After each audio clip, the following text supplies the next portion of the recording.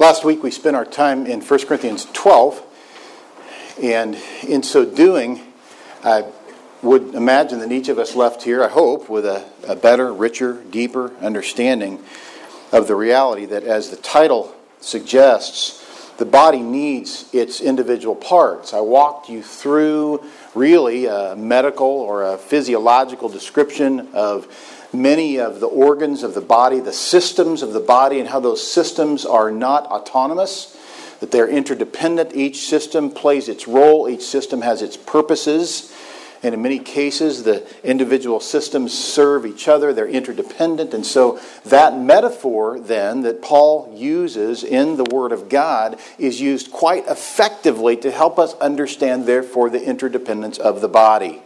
The members of the body. By the way, where do we get the concept of membership? We get it from the word member.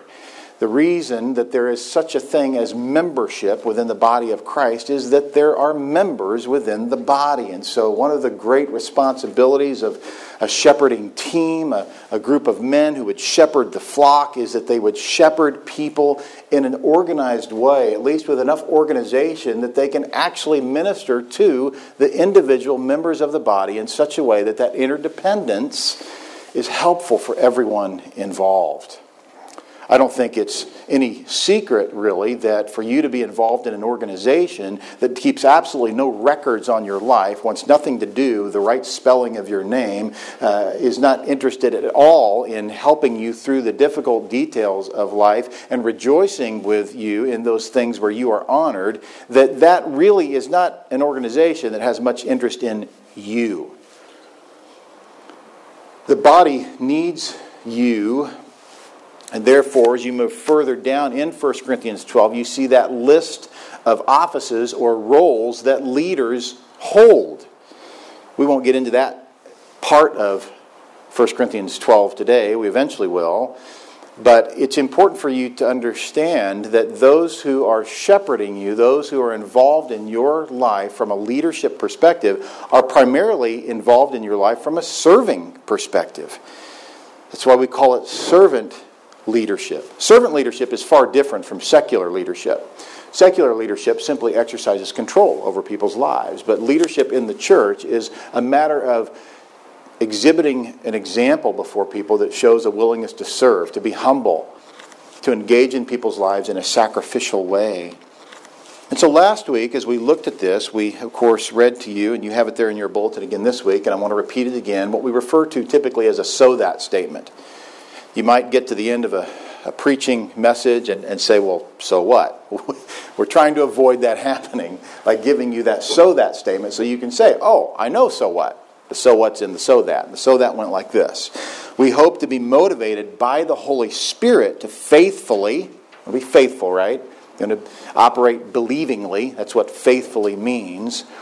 You're trusting in the Lord, so it's faithful involvement. Faithfulness is not so much the activity as it is the right heart attitude that leads to the activity. So you want to do it faithfully.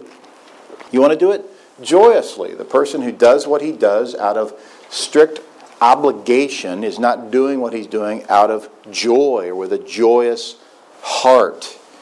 And effectively, you want your involvement in the body of Christ to be something that the body of Christ looks back on months from now, years from now, decades from now, and can say, yeah, that mattered. You weren't just spinning your wheels. You weren't just going through the motions. You weren't just doing something that someone asked you to do. The result of your involvement, the result of your joyous and faithful service to the body was that people were growing spiritually. In fact, people who thought they were Christians and weren't, got saved. But the body was built up. The body was strengthened as a result of what you did. And all those things work together. Joyous, faithful, effective involvement in the earthly body of Christ so that there will be no division in our church and we will all care for each other. There should be no division in our local body. None. None. Not in the most private corners of your heart should there be even the remotest hint or shadow of any division between you and another member of the body of Christ. You say, that's unrealistic. I say it's supernatural. I say it's supernatural. It's the command of the Scripture. And so, of course, that won't happen. And so if you're looking at this concept through the grid of a secular mindset, well, I've never seen that happen. I grew up in the church, and I never saw that. Well, I would say, maybe your experience has some value, but it by no means supersedes the reality of what the Scripture dictates.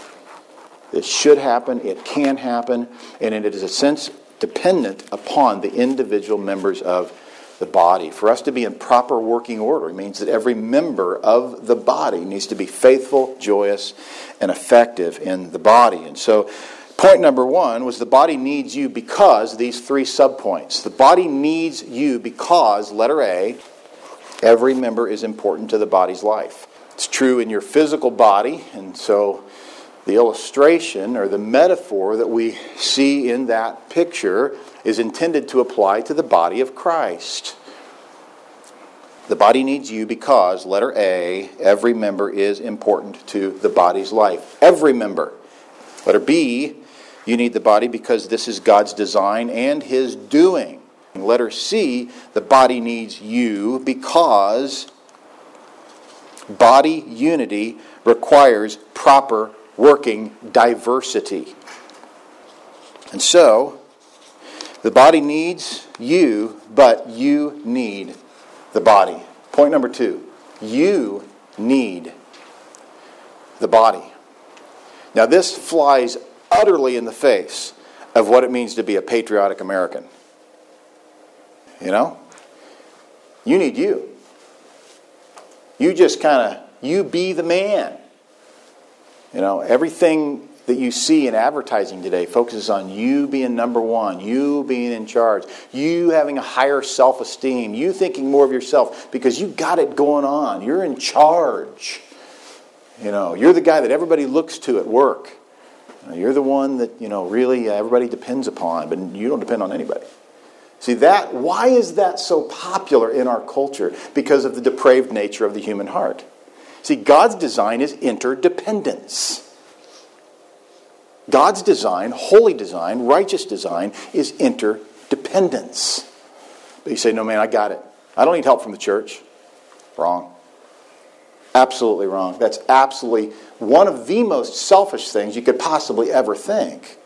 Because what you're saying is as ridiculous as the hand saying, I don't need the rest of the body. You ever seen a hand walking around by itself? The hand needs the body needs the hand. The body needs you, but you need the body.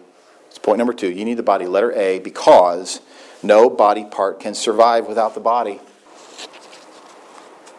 It won't survive.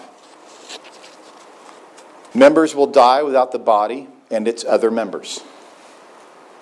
Speaking of the human body, it's missing a member. Eventually that problem results in problems amongst the whole body, and pretty soon the whole body dies. Verses 20 and 21 here in 1 Corinthians 12. As it is, there are many parts. You know that. There are many parts, yet one body.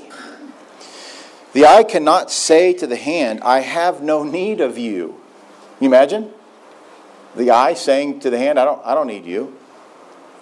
Personally in my life, my eye needs my hand to get stuff out of it.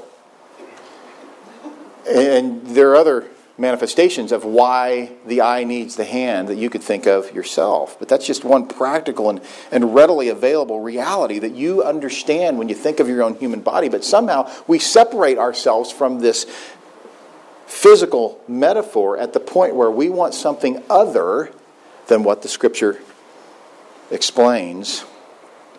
Verse 21, the eye cannot say to the hand, I have no need of you, nor again the head to the feet, I have no need of you. You say, well, the feet aren't really all that important, are they? They hold the rest of the body up. Isn't the head a whole lot more important than the feet? Where's the head going to go without its feet? Feet, you stay here and take care of, what feet do. I got some things, I'll be back, and we'll, no. It's a together work, always interdependent upon each other. On April 11th, 2007, a veterinarian at the Shaoshan Zoo in the southern city of Kaohsiung, Taiwan, attempted to retrieve a tranquilizer dart from the 440-pound crocodile's hide in the zoo so he could give it medication. Evidently, the reptile was not yet quite anesthetized and severed Chang Po-Yu's forearm from his body. I've seen a picture of that man's arm in the crocodile's mouth. And that man was not in the picture. Just his arm, hanging out of the crocodile's mouth.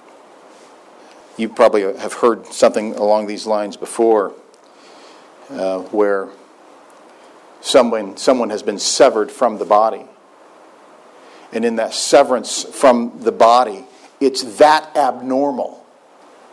It's that obvious.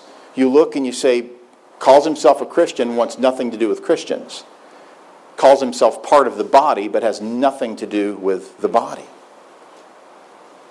The death of every human body begins with the failure of one of its organs or severance of one of its organs. In some cases, other members compensate, right? Talked to you about Johnny Erickson Tata last week. From the shoulders up, everything compensated for everything else that was completely debilitated and still is now some 4 decades later. And the effectiveness that she has had in the body of Christ is not strictly the result of the rest of her body compensating for now a massive quadriplegic disability.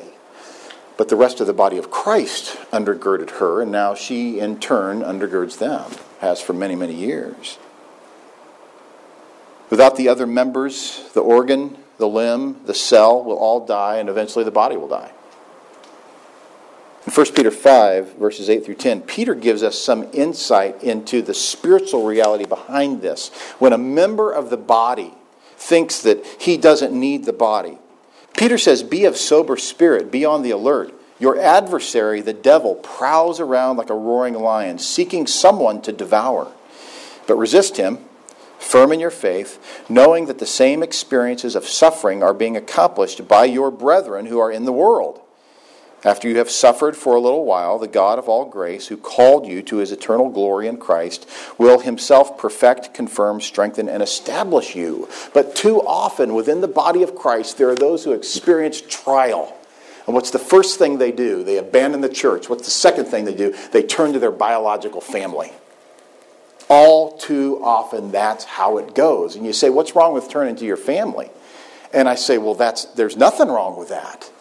But if you've abandoned the body of Christ and turned to your family, that says something about your family. And if you're the man, it says something about your leadership of your family. Yeah, you should turn to your family. That's part of why God created families. But the body of Christ cannot be severed from its members, particularly in an instance where something has gone awry. Many times people will turn to their biological families only for solace in the midst of the reality that the body of Christ is attempting to do something valuable, and they reject that. Well, I'll go to my family because they love me no matter what. Is that love? Proverbs 5:22 says, his own iniquities will capture the wicked, and he will be held with the cords of sin. Too often those who are enmeshed in their sin are so unwilling to be around the body of Christ because the body of Christ is calling them to holiness. The family of the body of Christ is calling them to reject their sin, to repent of their sin. But instead, what do? They run to those who would give affirmation of their sin. That's not always how it works, but many times it does. But you know this. Satan masquerades as an angel of light. He came to steal, kill, and destroy. But as with the human body, there being many parts, yet one body, the eye really being unable to say with any honesty, I have no need of you. The same is true in the body of Christ. You cannot honestly say, I have no need of the body. And watch what happens when someone does that. Many times it takes a spiritual spiraling down, thinking they're autonomous, thinking they got it going on all on their own, and eventually they come to the end of themselves. And I just want to tell you that needs to happen. Every believer needs to come to the end of himself. I believe that in the moment that a person is saved, it is because he has come to the end of himself. But too often he forgets that he came to the end of himself and thinks that he has somehow achieved his salvation. He chose Christ. He initiated the relationship. It was his doing. So surely he can maintain some kind of involvement apart from the body of Christ. We just went through the book of Galatians and you saw that that's what legalism really boils down to. One's ability to achieve things on his own spiritually. He initiates his spiritual life. He maintains his spiritual life. That's legalism. And everything he does in the body, he does for show. And in some sense, he does to appease his conscience and to win God's favor. But the opposite of legalism is operating by faith, resting in the gospel. You want to do the work you do because of the work that Christ has done. You're not trying to achieve anything for the Lord or for anybody else. You're only trying to be faithful. You're trying to do it with joy, and you want to be effective in other people's lives. But friends, you've got to understand. I've got to understand in those moments where I think that I somehow can operate on my own. We've got to understand that the body part will not survive without the body. There's nothing simpler than this. And there's nothing more attainable for you and for me with regard to understanding things that are spiritual. Why do I say that? Because of the metaphor that Paul chose. Years ago, I was working as a computer analyst in an engineering firm, and when it got late at night and the folks who were supposed to be cutting the CAD drawings were not there at work anymore, we had to kind of fill in and do that. So I had a razor blade.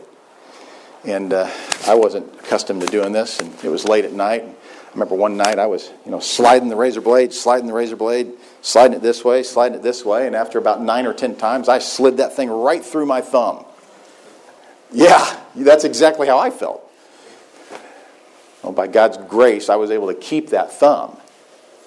But had I completely severed it, and it hadn't been reattached, the reality is that thumb would have died. I wouldn't have use of it. And if I hadn't gotten attention for the rest of my body, infection would have found its way to my heart. And eventually I would have stopped breathing. My heart would have stopped beating and there'd be no more life there.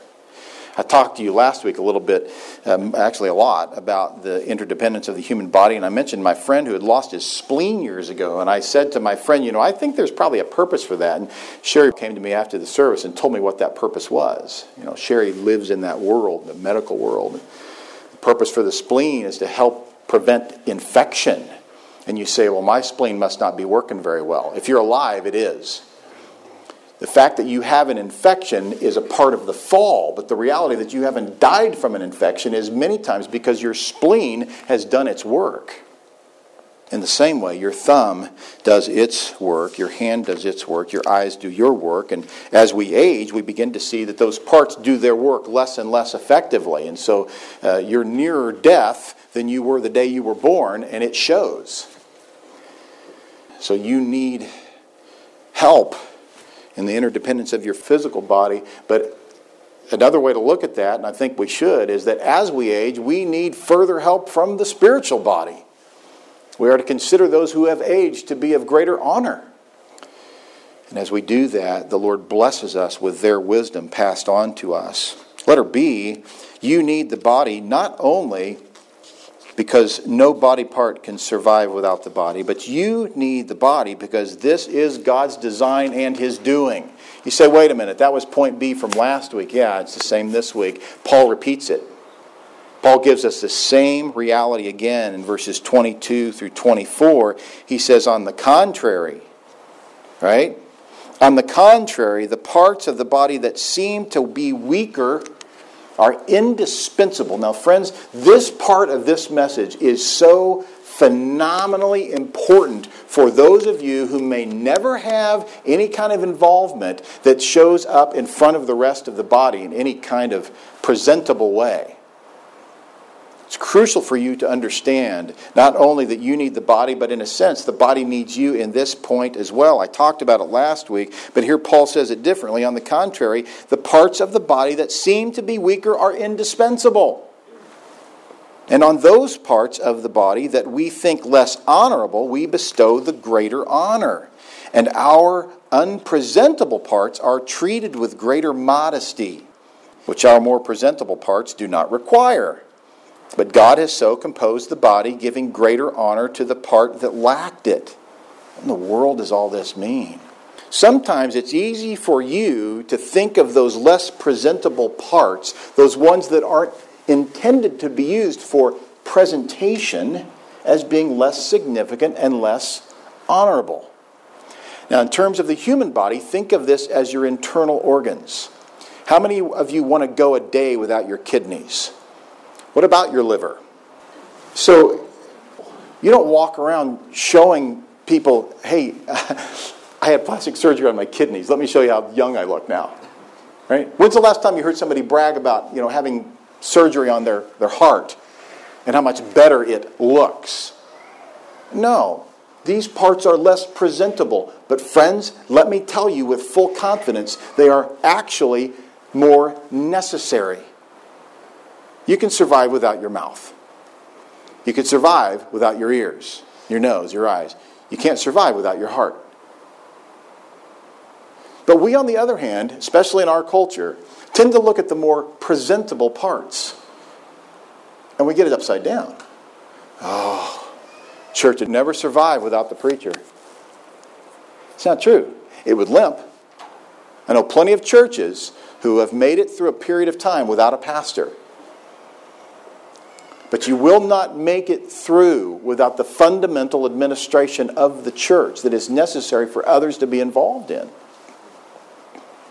By the way, I'm not going anywhere, as far as I know. This is God's design. It's His doing. And in that it is God's design and His doing, you can trust it. So what do we look at? We look at the details of how it works. We look at the details of how it works. Our unpresentable parts are treated with greater modesty. You understand that? You don't try to get a tan on your kidneys. You're not trying to show off your kidneys. Those parts are more modest. They're more to be covered. The presentable parts don't require that. But God, listen, God has so composed the body, giving greater honor to the part that lacked the presentation. It's God's design. Romans 12, verse 4, for as in one body we have many members, and the members do not all have the same function.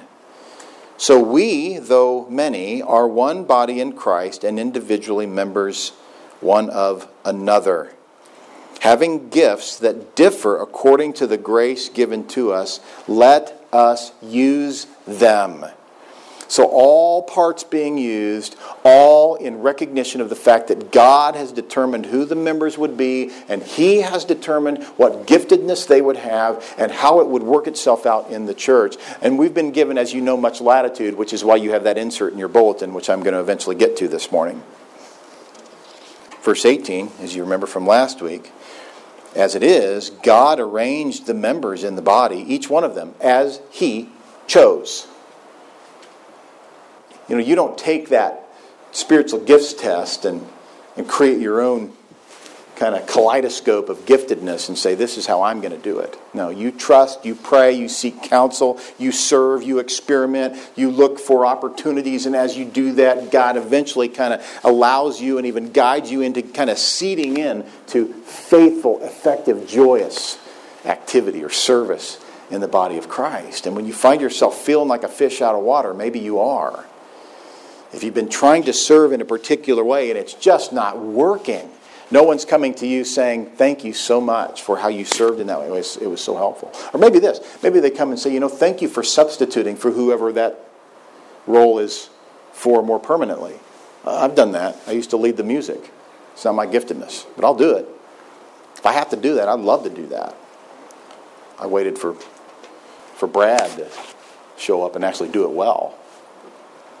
So that may be where you are right now. You may be in a season like that eventually. You don't know. But the reality is God has activity for you. He has service for you.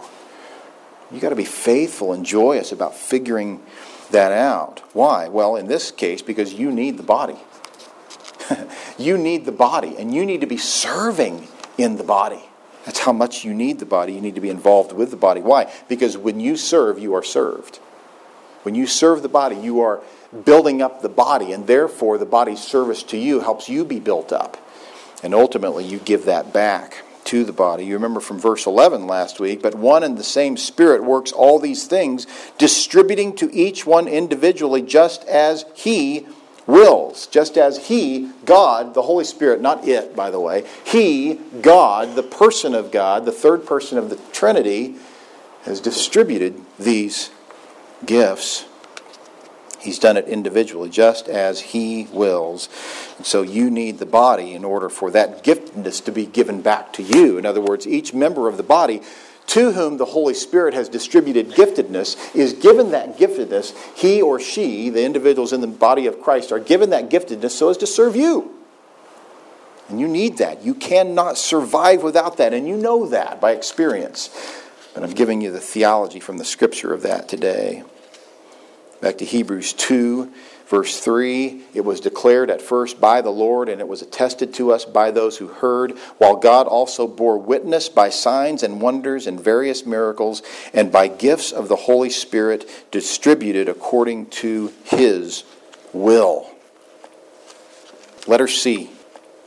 You need the body because a united body nurtures its suffering members. If I were to ask for a show of hands, how many of you have never suffered? None of you would raise your hand. You've suffered, no matter your age.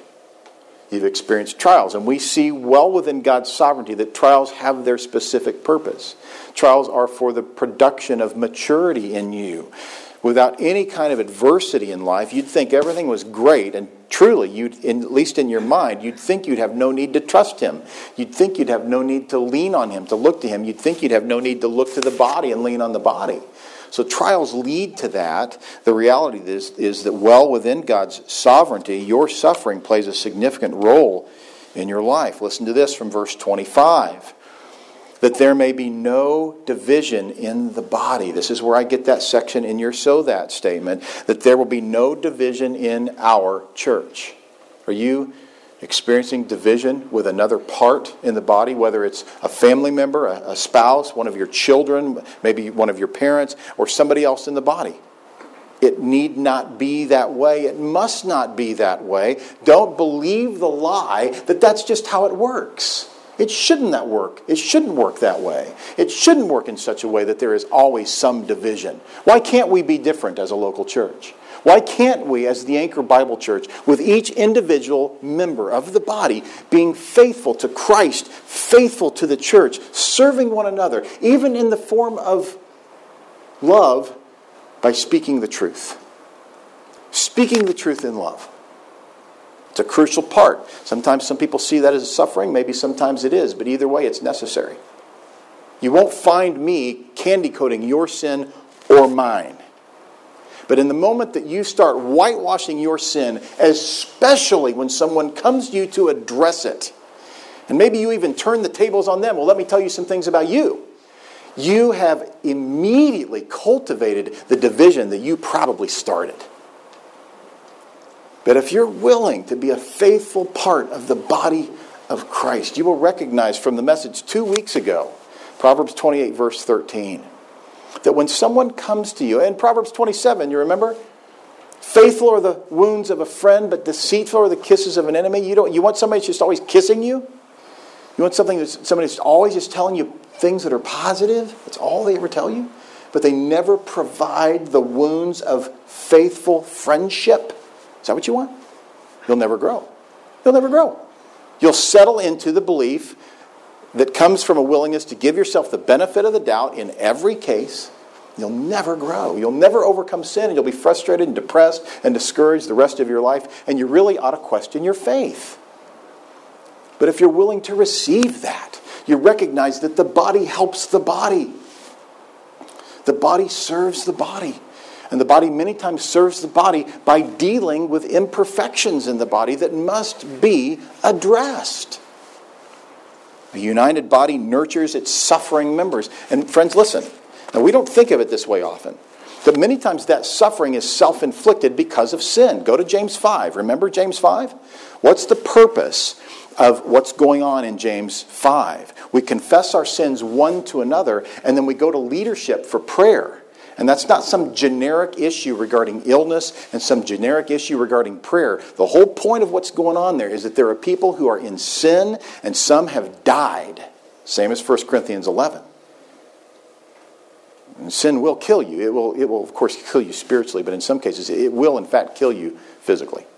It's still happening. I've never in my life felt like looking at a situation I can say, that's a situation where someone died because of their sin. I don't feel like I have that ability. I don't think you do either. But I guarantee you it's happening. James 5 is still very applicable today. 1 Corinthians 11 is still very applicable today. It's one of the reasons we have the Lord's table, so that the body would be purified and people won't die as a result of their sin. I think we think of that as an Old Testament perspective, especially with Achan. Right? God killed Achan, killed his family. So that was all Old Testament. You remember Acts 5? Ananias and Sapphira. He died. 3 hours later, she died. And they didn't just die by default. They didn't trip and fall. They didn't hit their head, develop an aneurysm, and die 3 weeks later. God killed them. And He killed them because they lied to Him in the presence of men. Back to verses 25 through 27 here. That there may be no division in the body, but that the members may have the same care for one another. Friends, if you're in sin, and I'm not suggesting anyone is, but if you are, if you ever have been, and no one confronted you about your sin, and your sin was relatively obvious, they did not care for you, at least in practical terms. They may have been struggling with how to approach you, and because maybe you're so unapproachable, they never did it, or maybe because they so fear you for whatever reason, they never did it. But that was not practical care. If someone has recently come to you with regard to sin, it's because they care for you. That's how division is eliminated. That's how it's addressed. The united body nurtures its suffering members, and many times that suffering is self-inflicted. It's brought on by embitteredness or some kind of willingness to salve the conscience, to say no to the conscience. You know what you're doing is wrong. You're looking at something you shouldn't be. You're thinking thoughts you shouldn't be. You're saying things about people that you shouldn't be. And what are you doing? You're salving your conscience. And what do you typically do? You go to someone who's going to coach you through that. You go to someone who's going to appease you in that. You go to someone who's going to join you in that. Misery loves company. What you should do is, just as one dear soul in our church came to me yesterday and said, I need to tell you some things. Doesn't have to be me. Doesn't need to be me. I'm not a priest. It needs to be the body. We need to confess our sins one to another. If you found yourself imprisoned in your own sin, like Proverbs 15 suggests, entangled in the cords of your own sin, or Proverbs 5 actually, you found yourself in that mode, you're suffering. But friends, in many cases, it's self-inflicted. And so what does the body do there? The body cares for that member by drawing attention to the problem. We got a lot of Band-Aids in our house. A lot of used Band-Aids, on bodies, right?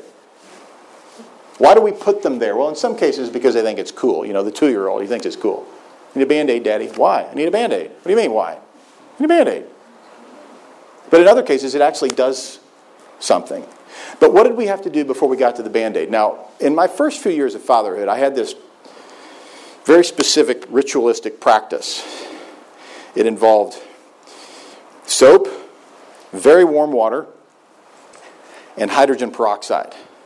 And no matter what size the wound, it got cleansed with hydrogen peroxide. We had a lot of tears through that process. I'm probably a little less ritualistic these days because, eventually with a second kid, third kid, fourth kid, pretty soon you're saying, put it on yourself. But in that process, my goal, my desire, I remember the first time Dawson, my oldest child, had a wound significant enough that he was just a mess, weeping and wailing. And I'm thinking, I'm not a doctor, but I can handle this. He had skinned both of his big toes, terribly on the concrete. And so I've got him sitting up there in the sink, got his feet in the sink, and we're washing it off, and he's screaming. Kimberly's holding him, and we got through it. But not without drawing attention to the problem. What if I had said, "Oh, bud, come on. You're a Barnett. Just hang in there. Just be tough. You're going to be a linebacker one day. It's all cool." Well, I do that sometimes, but not usually.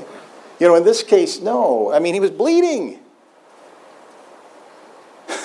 Sometimes you're bleeding spiritually, and you want to pretend you're not. You want everybody to leave you alone. Why? It's pride. I don't have to tell you that. Verse 26, if one member suffers, what? If one member suffers what?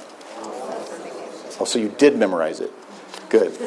All suffer what? What's the adverb? Together. Not 5 of us suffer together, but by default, by nature, by necessity. If one member is suffering, if the hand suffers, if you have a broken arm, you're not walking around going, "Hey, I feel great today. The rest of my body's fine. I got this broken arm, but in fact, I just broke it like 30 seconds ago. It's great. Everything else in my body is fine." No, you're focusing on the arm, and it hurts, and your whole body hurts. Your head hurts. You can't breathe for a little bit. The whole body suffers. If one member suffers, all suffer together. And at the same time, the next logical step in what happens many times in a member's life is that honor is bestowed. You ever experienced that? You ever experienced that? You go to someone, you say, "Listen, it's just so hard for me. I love you, and because I love you, I think I need to tell you some things." And you get this overjoyed gratitude that says, "Thank you for doing what was hard. Thank you for speaking the truth in love to me. I want to know more about this." And what's your immediate response? What's your immediate, nearly uncontrollable response? You want to do everything you can to shower that person with honor. Because it makes sense to do so. The person's worthy of honor. So what do you do together? What do you do together in that moment? It's a question. You rejoice. You rejoice. On the other hand, you get this, you get the hand. It's the vernacular today. You get the hand. "Oh, sure, thanks, sure. I'll think about what you got to say." Can we talk about something else? There's no honor in that. But what is there in that? There's the perpetuation of suffering. So what happens? We continue to suffer together. Could it be nipped in the bud? In many senses, in many ways, it's dependent upon the response of the suffering member. Not ultimately dependent upon the response of the suffering member, because what happens ultimately, if that member continues to give us the hand, what does that mean? Not a member. He's not part of the body. It's a foreign object. But the member proves to be a member by at least ultimately, at least eventually, although there might be some hard-heartedness. The powerful teaching of the Word of God under the dominion of the Holy Spirit brings about softness of the heart. A willingness to counsel with the use of the Word of God brings about softness of the heart. Maybe initially it doesn't go so well, but eventually, there's thought and there's prayer on both parties.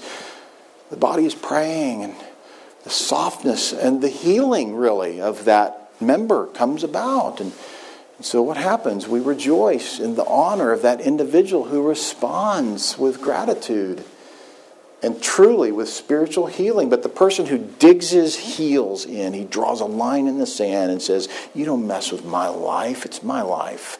Right. Because it's not part of the body.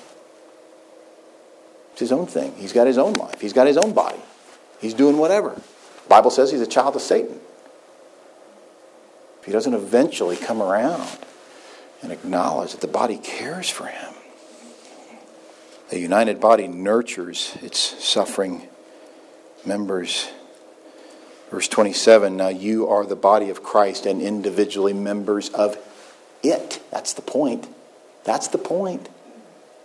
Not that you're individual members. The point is that you are members of it. Just perfectly flows quite well with the rest of the passage. You're members of it. You're not autonomous. You can't do this on your own. You certainly can't do it as a family. You need the body. A doctor from whom I gleaned a lot of research for last week's message and some for what I'm about to tell you said these things. Your cells are the basic living units that make up your body. Your cells are the basic living units that make up your body. Groups of cells come together to form specialized tissues. Okay, so you have cells that make up the life of the body. The cells then are grouped together in groups. That's called tissues, specialized tissues. Groups of tissues then come together to form your organs. So your organs are made up of these different types and varying sizes and degrees of tissues. So you have organs. The bird's eye view of your physical makeup is important because it highlights the following point. You ready?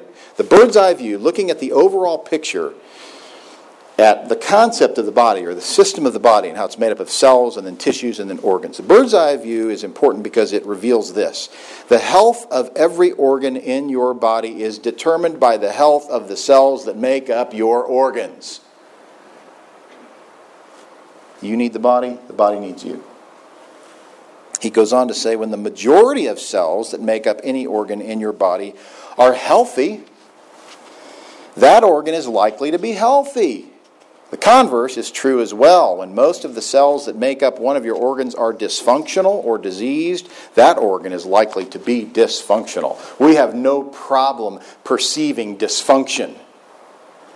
Many times what we have a problem doing is addressing why that dysfunction exists. And in the human body, dysfunction exists because there is a problem with the health of the cells. And if we don't address it, that dysfunction will become the norm. And pretty soon we're nothing more than an entertainment mecca. Just providing a place for social interaction. Given all of the above, this doctor goes on to say, given all of the above, it makes sense then that taking care of your organs requires that you take care of your cells. There's no place for even a hint or a shadow of discord or disunity in the body of Christ amongst the most seemingly insignificant cell. There's no place for it. No place for it. It's got to be addressed. And you, of course, have the greatest vantage point in the corners of your own heart with regard to, where there's a problem in a particular cell. This involves a lot of things. It involves counsel. It involves prayer. It certainly involves time in each other's lives. It's why we have Ironmen. It's why we have WOW. It's why we have a meal coming up together next week. It's why some of you spend time together ministering to each other. You provide opportunities for members within the body to serve you. And by so doing, believe it or not, you're serving them. When someone comes to us as a family and says, hey, can you help us with this? We rejoice because that person deems us acceptable to do whatever that is. And many times we say, wow, we're kind of overloaded, but we'll give it a go. We'll see what we can do. Maybe we'll get some help. And you do the same. You do the same thing. By so doing, you're ministering to that person as you allow them to minister to you. Email these days, Facebook, Twitter, text messaging, they may have their place in helpful communication, but they do not replace legitimate, honorable, caring actions in each other's lives. You can't serve through the internet, not really. Not really, not ultimately. Provide a letter or an email, some kind thought. I like texting. I think it's great. I love it. But it's not a relationship basis. Complements relationships. Complements it. But you can't have a relationship over the airways. You got to be involved in people's lives. I have a picture of Chang Po-yu. I have a picture of him. The guy whose arm was ripped off by the crocodile. I've got the picture of the arm in the crocodile's mouth. It's as gory as what you're picturing, believe me. But I have another picture of him. He's sitting in a hospital room waving at the camera with his other arm, having undergone 7 hours of surgery for the reattachment of the injured arm. And he's waving and he's smiling because he's going to be able to use this arm. Somehow, doctors reattached it, reconnected the nerves, the tendons, all those things so that he could reuse it. He's smiling, he's waving, and to this day he's reportedly doing well. Not so much with the crocodile. He has been incarcerated for armed robbery. What? I don't think in 2 years I've ever done that. Isn't that amazing, though? There's someone who's completely detached. It's completely detached from the body. Maybe they're involved in some activities. Maybe they come here and there. Maybe they serve, do stuff, get involved. But they're really detached. And then there's that person that's physically detached. You don't see them for whatever. Weeks, months. And then the body nurtures the body. The body nurtures the suffering. And we ask questions and we say, hey, what's going on? How can we serve you? What happened? What's going on? Well, I'm suffering, I don't think anybody likes me. I never felt like I fit in. Oh, well, let's figure that out. Let's talk about that. Let's work through that. And there's a reattachment. And there's use. There's productivity. As Peter says, you don't want to be useless. You don't want to be unproductive. And how does that happen? How does a member of the body who appeared to not be a member, because that happens, right? Someone appears to not be a member because they act like they're not a member. But then there's this nurturing effect, knowing that person's suffering, even if it's self-inflicted. Christ had compassion upon the multitudes because they deserved it, right? This means no, this means yes. And you should be doing this. No, because he had compassion. He didn't look at them and say, you're a mess, therefore you're not on my team. His compassion was extended because he was compassionate. Our compassion is not reserved for the faithful. Our compassion is reserved for the body of Christ. It's reserved for the body of Christ. So I don't think we ought to have a cookie-cutter mindset about everyone's involvement in the body. Well, compared to you, this guy's doing a whole lot more. There was a gal in our church in Lancaster years ago. Terry was her name. She had 4 boys.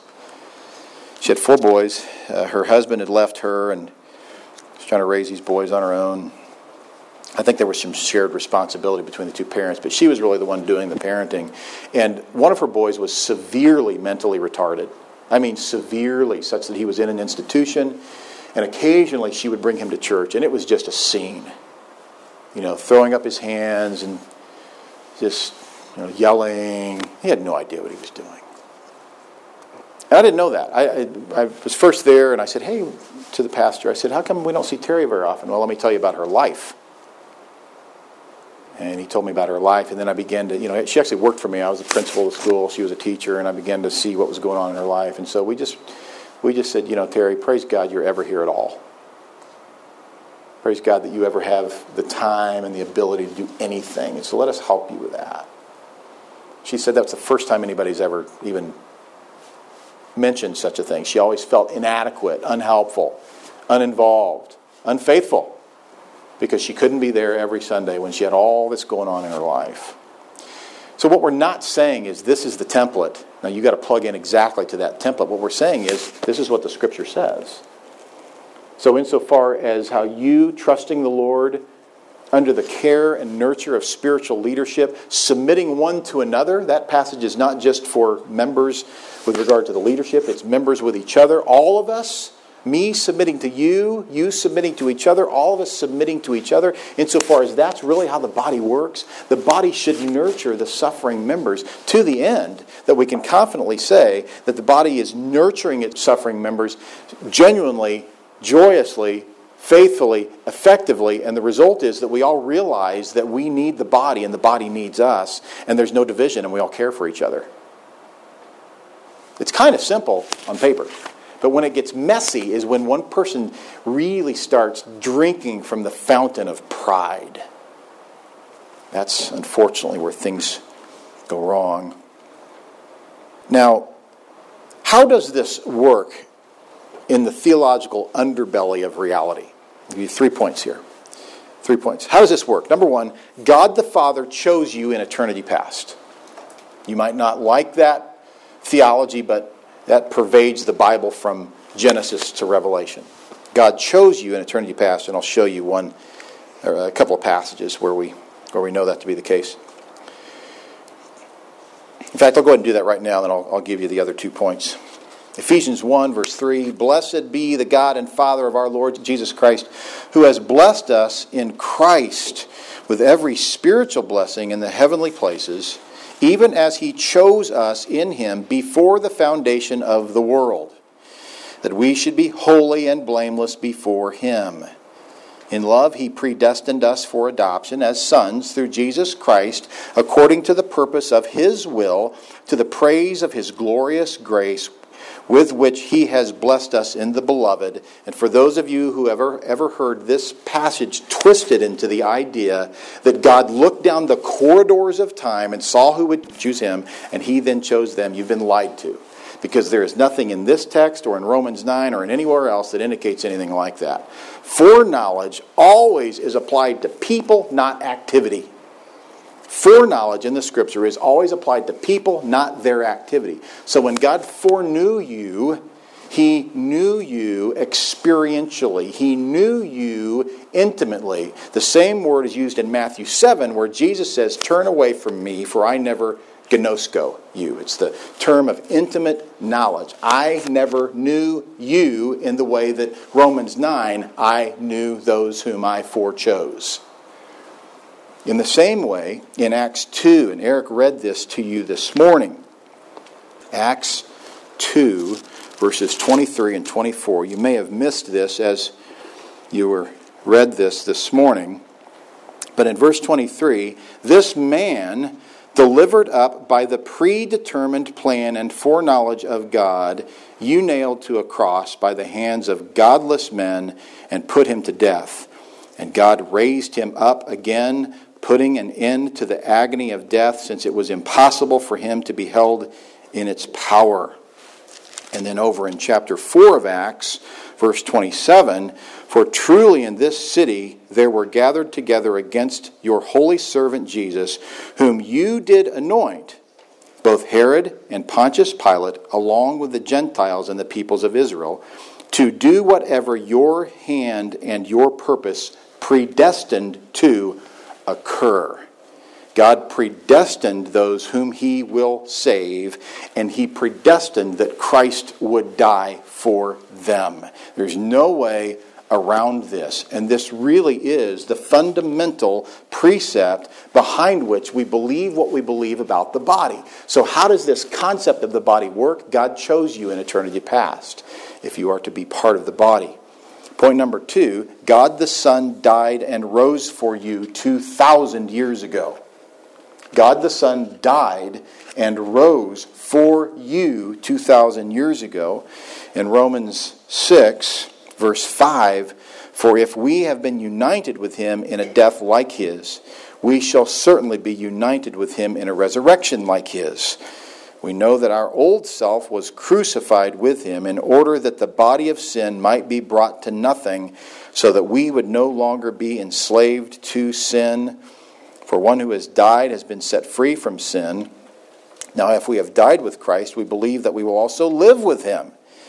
We know that Christ, being raised from the dead, will never die again. Death no longer has dominion over Him. For the death He died to sin once for all. But the life He lives to God. So the death and the resurrection of Jesus Christ took place 2,000 years ago as a direct result of what God determined to happen in eternity past. So point number 2, God the Son died and rose for you 2,000 years ago. Point number 3, God the Spirit indwells you today. God the Spirit indwells you today. As you know from our text in 1 Corinthians 12, God the Spirit is the one who indwells the entire body. There is one Spirit, many gifts, many manifestations of how the Spirit works, but one Spirit. And therefore, we not only have the ability, but the necessity to have unity. From Ephesians 4, we have the concept of the unity of the Spirit and the bond of peace. Who doesn't want peace? The bond of peace is rooted in the unity of the Spirit. The Spirit of God that indwells me is the Spirit of God that indwells you. Therefore, we can agree. And we ought not to start any theological endeavor by saying, well, let's just agree to disagree. That's a commitment to failure right from the beginning. How about saying, let's look at what the Spirit has said and make a valiant effort to agree with that? That's what we ought to be saying. God the Spirit indwells you today. You remember from Galatians 5, our study over a period of about a year, Galatians 5:25, if we live by the Spirit, let us also walk by the Spirit. Let us not become conceited, provoking one another, envying one another. Paul indicates there, as well as in Romans 7 and 8, that the Spirit of God indwells every believer. He is not absent. He is never absent.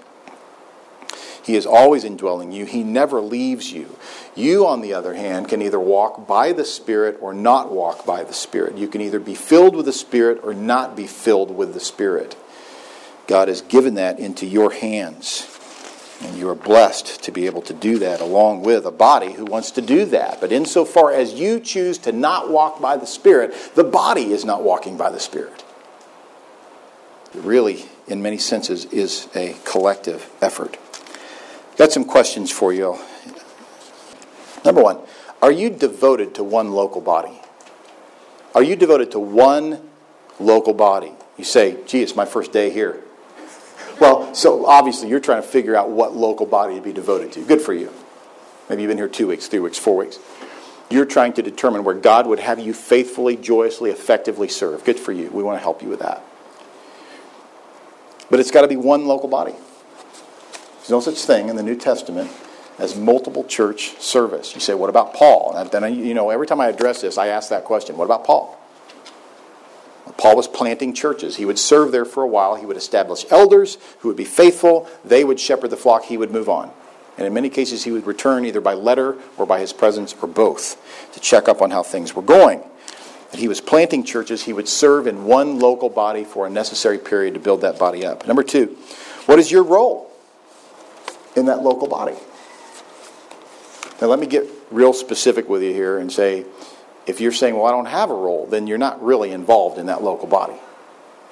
Enough said? I mean, that's kind of easy, right? Might be a little offensive, but it's true, and you get that. So you say, well, I want to be involved. Look at the insert. That insert's for you. And that by no means is a comprehensive list of ministry opportunities that we have, but it is a list. It's a place to start. Number three, is there anything keeping you from being effective? Is there anything keeping you from being effective? Are you embittered towards someone? Are you experiencing disunity? Are you the cause of that disunity or discord? Is there anything keeping you from being effective? Number four, how are you stimulating spiritual growth in the body? How are you personally involved in the stimulation of body health? I got a bunch of questions here. You're not going to get them all down, I don't think. But number five, are you nurturing unity by honoring others? Do you speak about others with honor? Do you think about them with honor? Are you nurturing unity in that way? Here's a good one. Is your participation in the local body resulting in the birth and growth of new members? Now you know this. I've said this many times and I'll always say it. I'm the worst recruiter for our church, and you are not a recruiter, nor am I. We're not talking about filling empty chairs. What we're talking about is living an evangelistic life. Truly being in love with Christ, devoted to the body, and therefore living your life in such a way that people would ask, 1 Peter 3:15, setting Christ apart in your hearts. Being prepared to give a defense. That's where we get the word apologetics from the Greek term apologia. Prepared to give a defense. Apologia is transferred there as defense. It's a defense of the faith. Prepared to give a defense for the hope that is within you to everyone who asks. Why would anyone ask? Would they? See, that's what it means to be faithfully involved in such a way that new members are being born, they're being adopted into the family, and in so doing, the body grows in God's timing. That's God's work to produce the birth and the growth. But our role is to be a faithful vessel by which that happens. Number 8, what are you doing to reconnect detached members? You willing to lay the relationship on the line? You willing to love that person's soul more than you love the friendship? To bring some problem to that person's attention? It's not just my role. It's your role. Is your faithfulness resulting in the faithfulness of other members? Look around. Look around in your life. Are people becoming increasingly faithful as a result of your faithfulness? Are you cultivating or nurturing faithfulness? How about this? How many people can you call any time of day or night for help? Anytime. Day or night. How about the reverse? How many people can call you anytime? Day or night. No matter what the issue, no matter what the problem. How does this work at the Anchor? 3 ways. Ironman, WOW, and soon to come, family groups. Not perfect. You got to do something. Got to have a plan. Got to do something. That's what we're doing. We hope the Lord's blessing it. I think He is. I produced this list yesterday in a matter of about 10 minutes, and so I'm sure it's highly inadequate and maybe even inaccurate in some ways, but I wanted to at least get the pump primed in your heart. You might look at this list and say, wait a minute, I'm doing some of this stuff. Are you going to replace me? No. But you do have 2 kidneys, right? Maybe you need a partner in whatever you're doing. You might look at that and say, I could do that. I could do that. Well, in some things, just start doing it. But in other things, you probably need to talk to somebody about developing some teamwork with someone. And as I said, this is not comprehensive. This is just a primer. It's just a way for us to get started. Start thinking about how the Lord would use you and me joyously, faithfully, and effectively for the unity of the body, that we would care for one another. Father, we rejoice because we believe you are doing this in us, and that you have been kind and gracious, and you even recently have brought to us people of like mind who not only understand but long to better understand what it is to be faithfully, joyously, effectively involved in the body of Christ. Lord, on a day when there is time and activity set aside for celebrating fathers, we pray that this message from your word would genuinely honor fathers who are leading their families to understand the necessity of faithful involvement in the body of Christ. Men who are setting the standard even, if not just setting an example for others, to understand what it is to help people understand that they need the body, that the body needs them. Lord, I pray that every man in our church would see this as a moment of encouragement, a moment of being strengthened, built up, so as to better understand how they can leave a lasting mark on the world through their family. May it be that the families within our church would be so highly valued by the men who lead them, that they would be willing to regularly examine their devotion to Christ, their devotion to one local body, and their devotion to seeing new members born into the body of Christ, so that we would exalt Christ, we would edify the saints, and we would evangelize the lost. Lord, I thank you for the men who so faithfully and willingly and sacrificially serve me in my efforts to minister to the body. I thank you for every man in our church, not simply those who have biological children, but particularly the manner by which they pursue faithfulness in being spiritual fathers. I know there are men who have no idea what it's like to have a godly earthly father, and I am in that category. And so, Lord, I pray that for those of us who fall into that category, that we would long to be men whose sons and daughters would look at and say, that's a real man. It's a man whose humility and strength are comprised in his life in such a way that the body of Christ experiences unity because of his willingness to nurture the suffering, not just those in our biological family, but those in the spiritual family of God. Lord, make us different. Make us different. Not different from the Scripture, but different from the casual, cultural, seeming Christianity that that draws people into some sort of display of entertainment and leaves them high and dry with nothing really to hang on to eternally. We want not to be like that. And if we've ever had a moment of heading in that direction, Father, then give us the wisdom and the grace to respond to it and handle it with integrity and honesty. Lord, help us not to be proud because we're different, if we in fact are, but help us to be grateful because you've moved on our hearts to be devoted to the Scripture. May we be known in our community as a church with men who are fathers faithful to their families, but fathers faithful to those in the church, young men who don't have fathers.